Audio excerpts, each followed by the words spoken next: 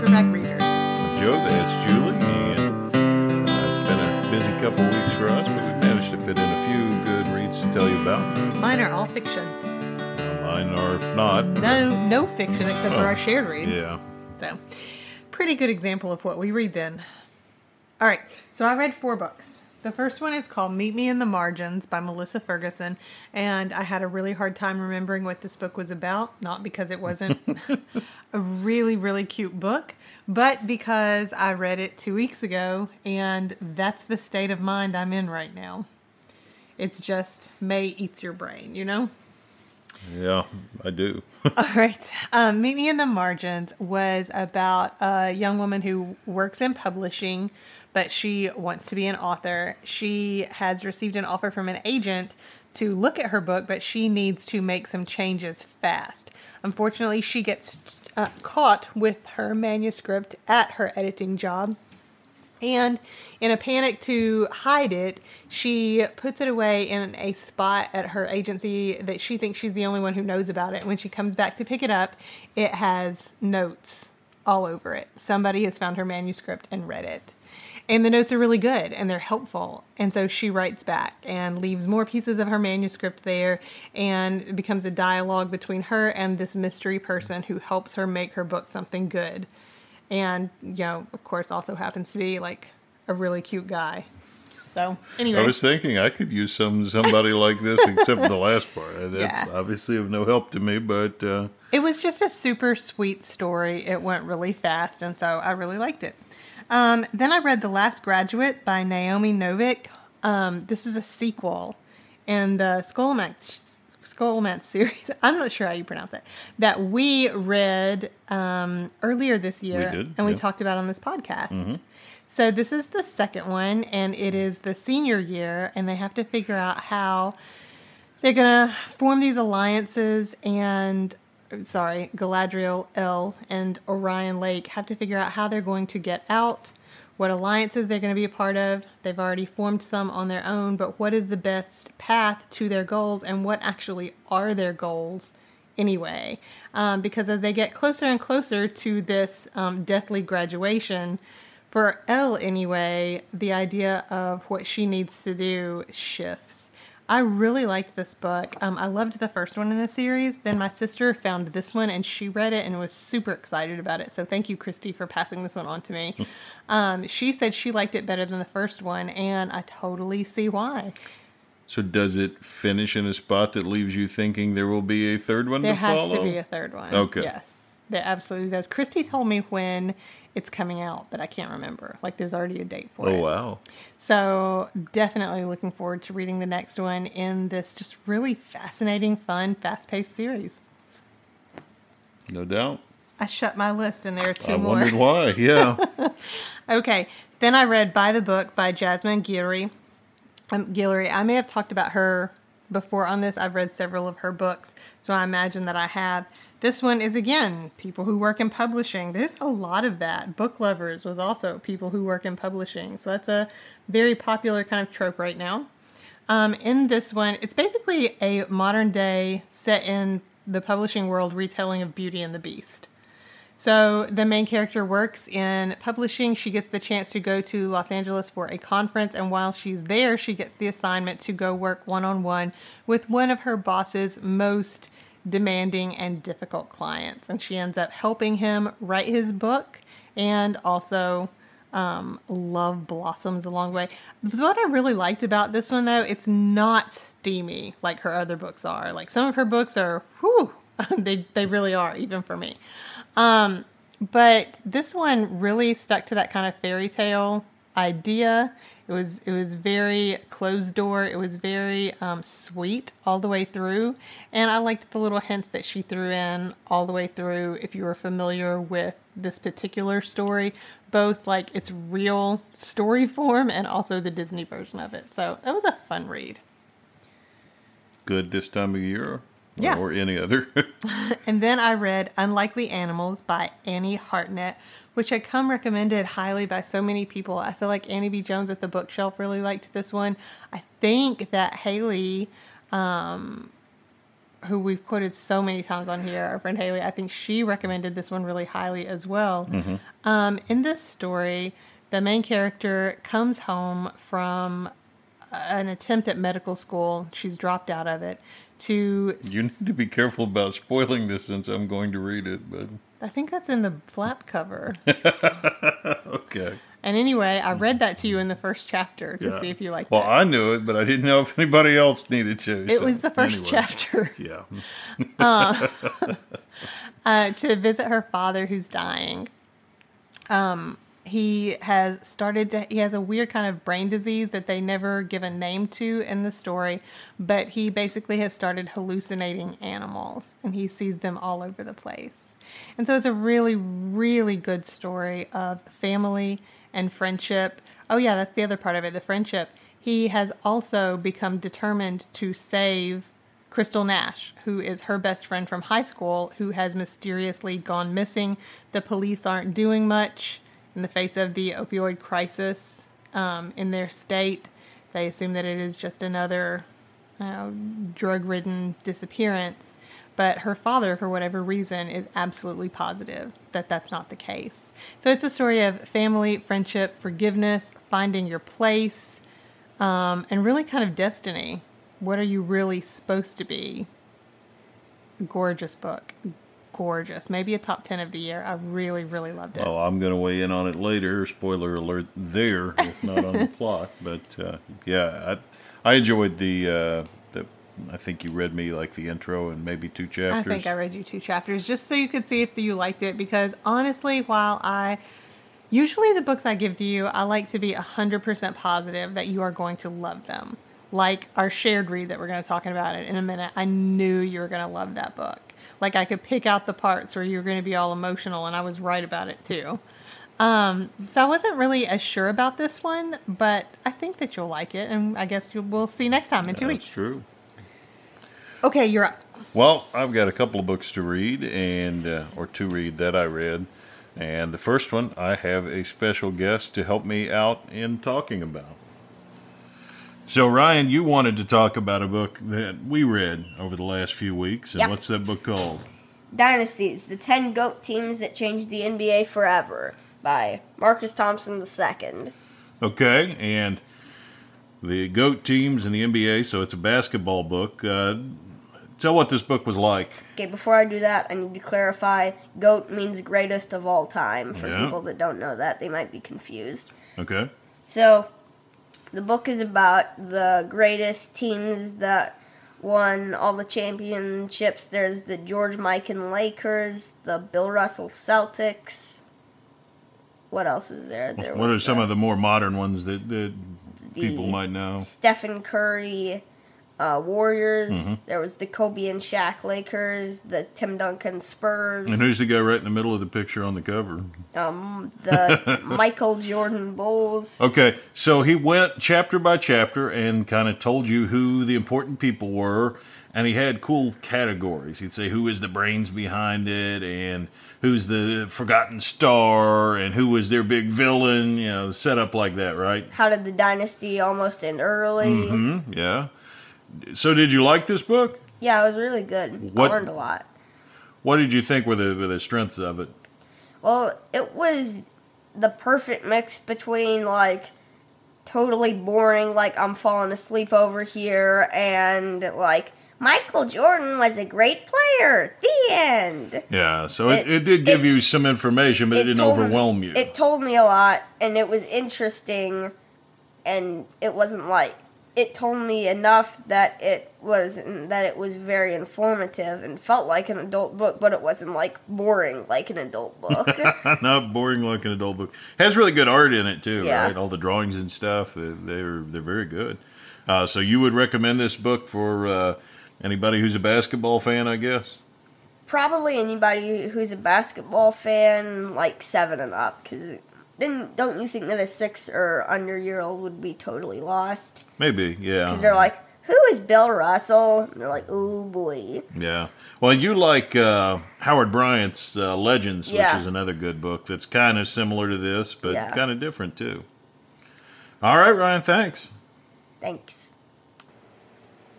Okay, so That was the verdict on dynasties. I also read a book called Playmakers, How the NFL Really Works and Doesn't by Mike Florio. Mike is the head of ProFootballTalk.com and kind of a regular talking head on all things NFL. This was a really interesting, well-constructed book from my vantage point. I'm not a big NFL guy, and that's like the weirdest thing in the world right now. Because you like college football, right? Everybody loves the NFL. I keep up with who wins the Super Bowl. I watched a few playoff games this year. I can see why it's as popular as it is. They are masters of marketing, of creating storylines, and they have probably the most competitive sport. But what Florio does is he goes through the entire sport in 10 parts and kind of has just little short takes. He'll go 2 or 3 pages on a subject, kind of give you a primer on what it's about and why it matters. For instance, part 2 is free agency, and he talks about how that works and the franchise tag and particular incidents where that's blown up or it hasn't worked and maybe how it should be reformed. It's an interesting book because it's kind of part history, kind of part the state of the NFL, and part Florio will dive off into solutions and will say, I think moving forward they're going to have to figure out a way to address this particular aspect of the sport. And some of it's on-field stuff, some of it's off-field stuff. So I don't know if it would be as engaging of a book. If you're a hardcore NFL fan, you probably have kept up with all of this religiously, and it might just be redundant. But as a guy who kind of just keeps a toe dipped in the NFL, I was familiar with a lot of this, but he added some depth and some understanding for me. And some of these things I actually didn't really know about or hadn't followed. And his thoughts are his thoughts, but they're well crafted and worth considering, even if you disagree with them. So, particularly for the half-hearted NFL fan, Playmakers was a very good read. Cool. The other book that I read on my own was Impeached: The Trial of President Andrew Johnson and the Fight for Lincoln's Legacy by David O. Stewart. And this is continuing the presidential biographies. Johnson, well, I mean, it's probably pretty telling that I read a book that's really not a biography as much as it's the story of his impeachment, because that's what people know him for, if anything. And probably deservedly so. Not one of our more distinguished presidents. The most famous is the guy who not only got impeached, but came one vote away from getting literally kicked out of office. Mr. Stewart is kind of a legal insider, so he comes at this able to not only tell the history, but kind of frame it in a legal way, which was interesting to me. I didn't really know much about the legal machinations and the fact that Stewart is very clear the end result was procured by fraud, bribery, dirty money was everywhere, all over this, on either side of it. So there's also that element of, we want to look at long ago and far away and think of the pure, pristine days of America. Well, what a load of horse hockey. It's always been cutthroat, and the days of Andrew Johnson weren't much different than the impeachments that we've seen in the last quarter century now. But it was an interesting and well-written book, and probably the best way to absorb some knowledge about Andrew Johnson is to talk about the most famous and infamous part of his presidency. I have just started Ron Chernow's biography of Ulysses Grant. Of course, Chernow is the guy who wrote the Hamilton book that prompted Lin-Manuel Miranda to take up his pen. So I've enjoyed the beginning of his Grant book, and I have very high hopes for it. I think it'll be engaging in a way that maybe some of the last few in the series for me haven't particularly been. I hope it will be everything you want. Well, and then there's a book that we read together, which is called Marrying the Ketchups, and it's by Jennifer Close, and it's wonderful. Well, there's a good thumbnail sketch of it. It's funny to me. One of the things that stood out, and you talked about Marrying the Ketchups, to reiterate for anybody who maybe missed the episode where you talked about it or needs a little more depth, it's about a family that have a family restaurant and in Wrigleyville. Yeah, and they're ongoing struggles in the fall of 2016 when everything in the world happened all at once. The Cubs win the pennant and then the World Series. Donald Trump is elected president, and a significant member of this family passes on. And these are all things that everybody's got to deal with in their time. Some mean more to one than another, but they're all the interlocking of these things really gives us an insight into this family, which is a group of wonderfully dysfunctional people. If you had just given me thumbnail sketches of these characters, I'm not sure I would have wanted to read the book, but they're rendered so well. It's interesting that when I was reading reviews before I read the book, that was the biggest complaint that a lot of people said, that they didn't like the characters, that they thought they were, all kinds of terrible things. I thought they were very real, but I also thought you needed to read on beyond the first chapter with each of them to find that out. Mm-hmm. So rabid Cubs fans, also very much anti-Trump. Yeah, I think just about everybody in here in one way or another, yeah. And I think that both of those things are important to understand, because it's really less about either the Cubs winning the World Series or Trump winning the election. But the resounding thing that has just rocked every character's life is, how did the world get this way? That question. And they're each seeking to answer that question in their own particular lives, in the wake of those two big events that led so many people across America to ask, how did the world get this way? Mm-hmm. It follows mostly the siblings and cousin. Do I have that right together? Yeah. And they have a family tree in the front of the book, which I did refer to a time or two to make sure, okay, so this is this person's uncle, So mm-hmm. just to make sure I had it right. But it also deals with their parents and grandparents, and the loyalties and the betrayals and the wants, both fulfilled and unfulfilled, in each generation, which I found really interesting to kind of see how those things were passed down, even if they weren't always consciously done, and the kids did not realize how conscious that was, or unconscious. Yeah, well, and one of the other big things here is you've got all these tumultuous things that are all kind of Brave New World events, and they're all tied to this restaurant that's kind of a relic. It's kind of a dinosaur. It's just kind of hanging on, even though its heyday has probably come and gone. But it is exactly 100% home. Yeah, and what does that mean? How do you move on from that? Do you move on from that? If you move on, what can you take from it? And if you stay, how can you put your own mark on it? Yeah. And make it truly your own home.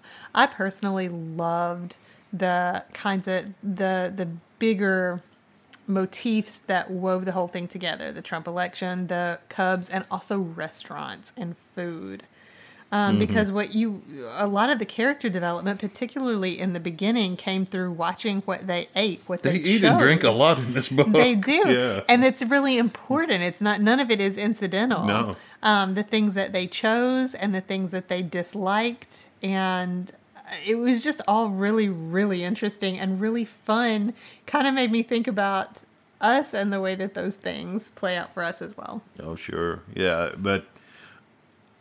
For a book that's a very internal book that centers around a group of characters who are mostly in some area of middle age, mostly in some area of personal disintegration, it really was just remarkably compelling. I don't remember the last book I read where I simultaneously wanted to hug and strangle characters for a lot of the book, but there was a lot of that. But I think that's why I liked it, because that's how we are with the real people in our lives as well. And I think it's one of the reasons that this book really, really worked for me, because at the end of it, it's not a happily ever after kind of thing at all, but you feel peace for these people because you can see they're just people doing their best, like every other person. They're still going to get knocked down. You feel confident of that.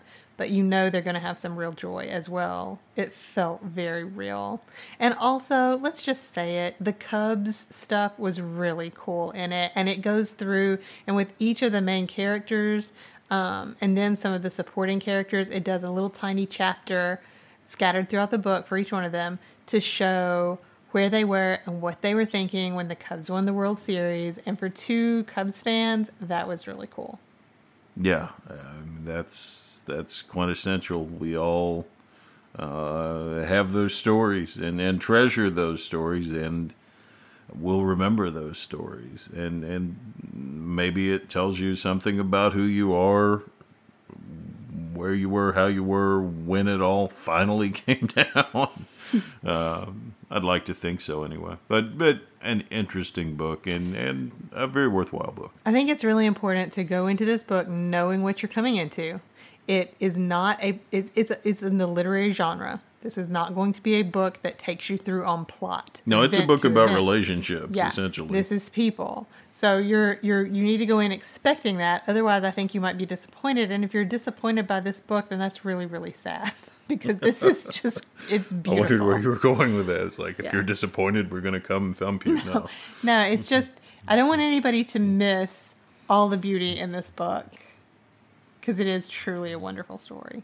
It is. And remind everybody what the shared read is for next time, because you've read it and I haven't. And I'm just thinking the book with the guy hallucinating animals, and that's not going to help. Next time, again, pumping up your fiction life, Unlikely Animals by Annie Hartnett.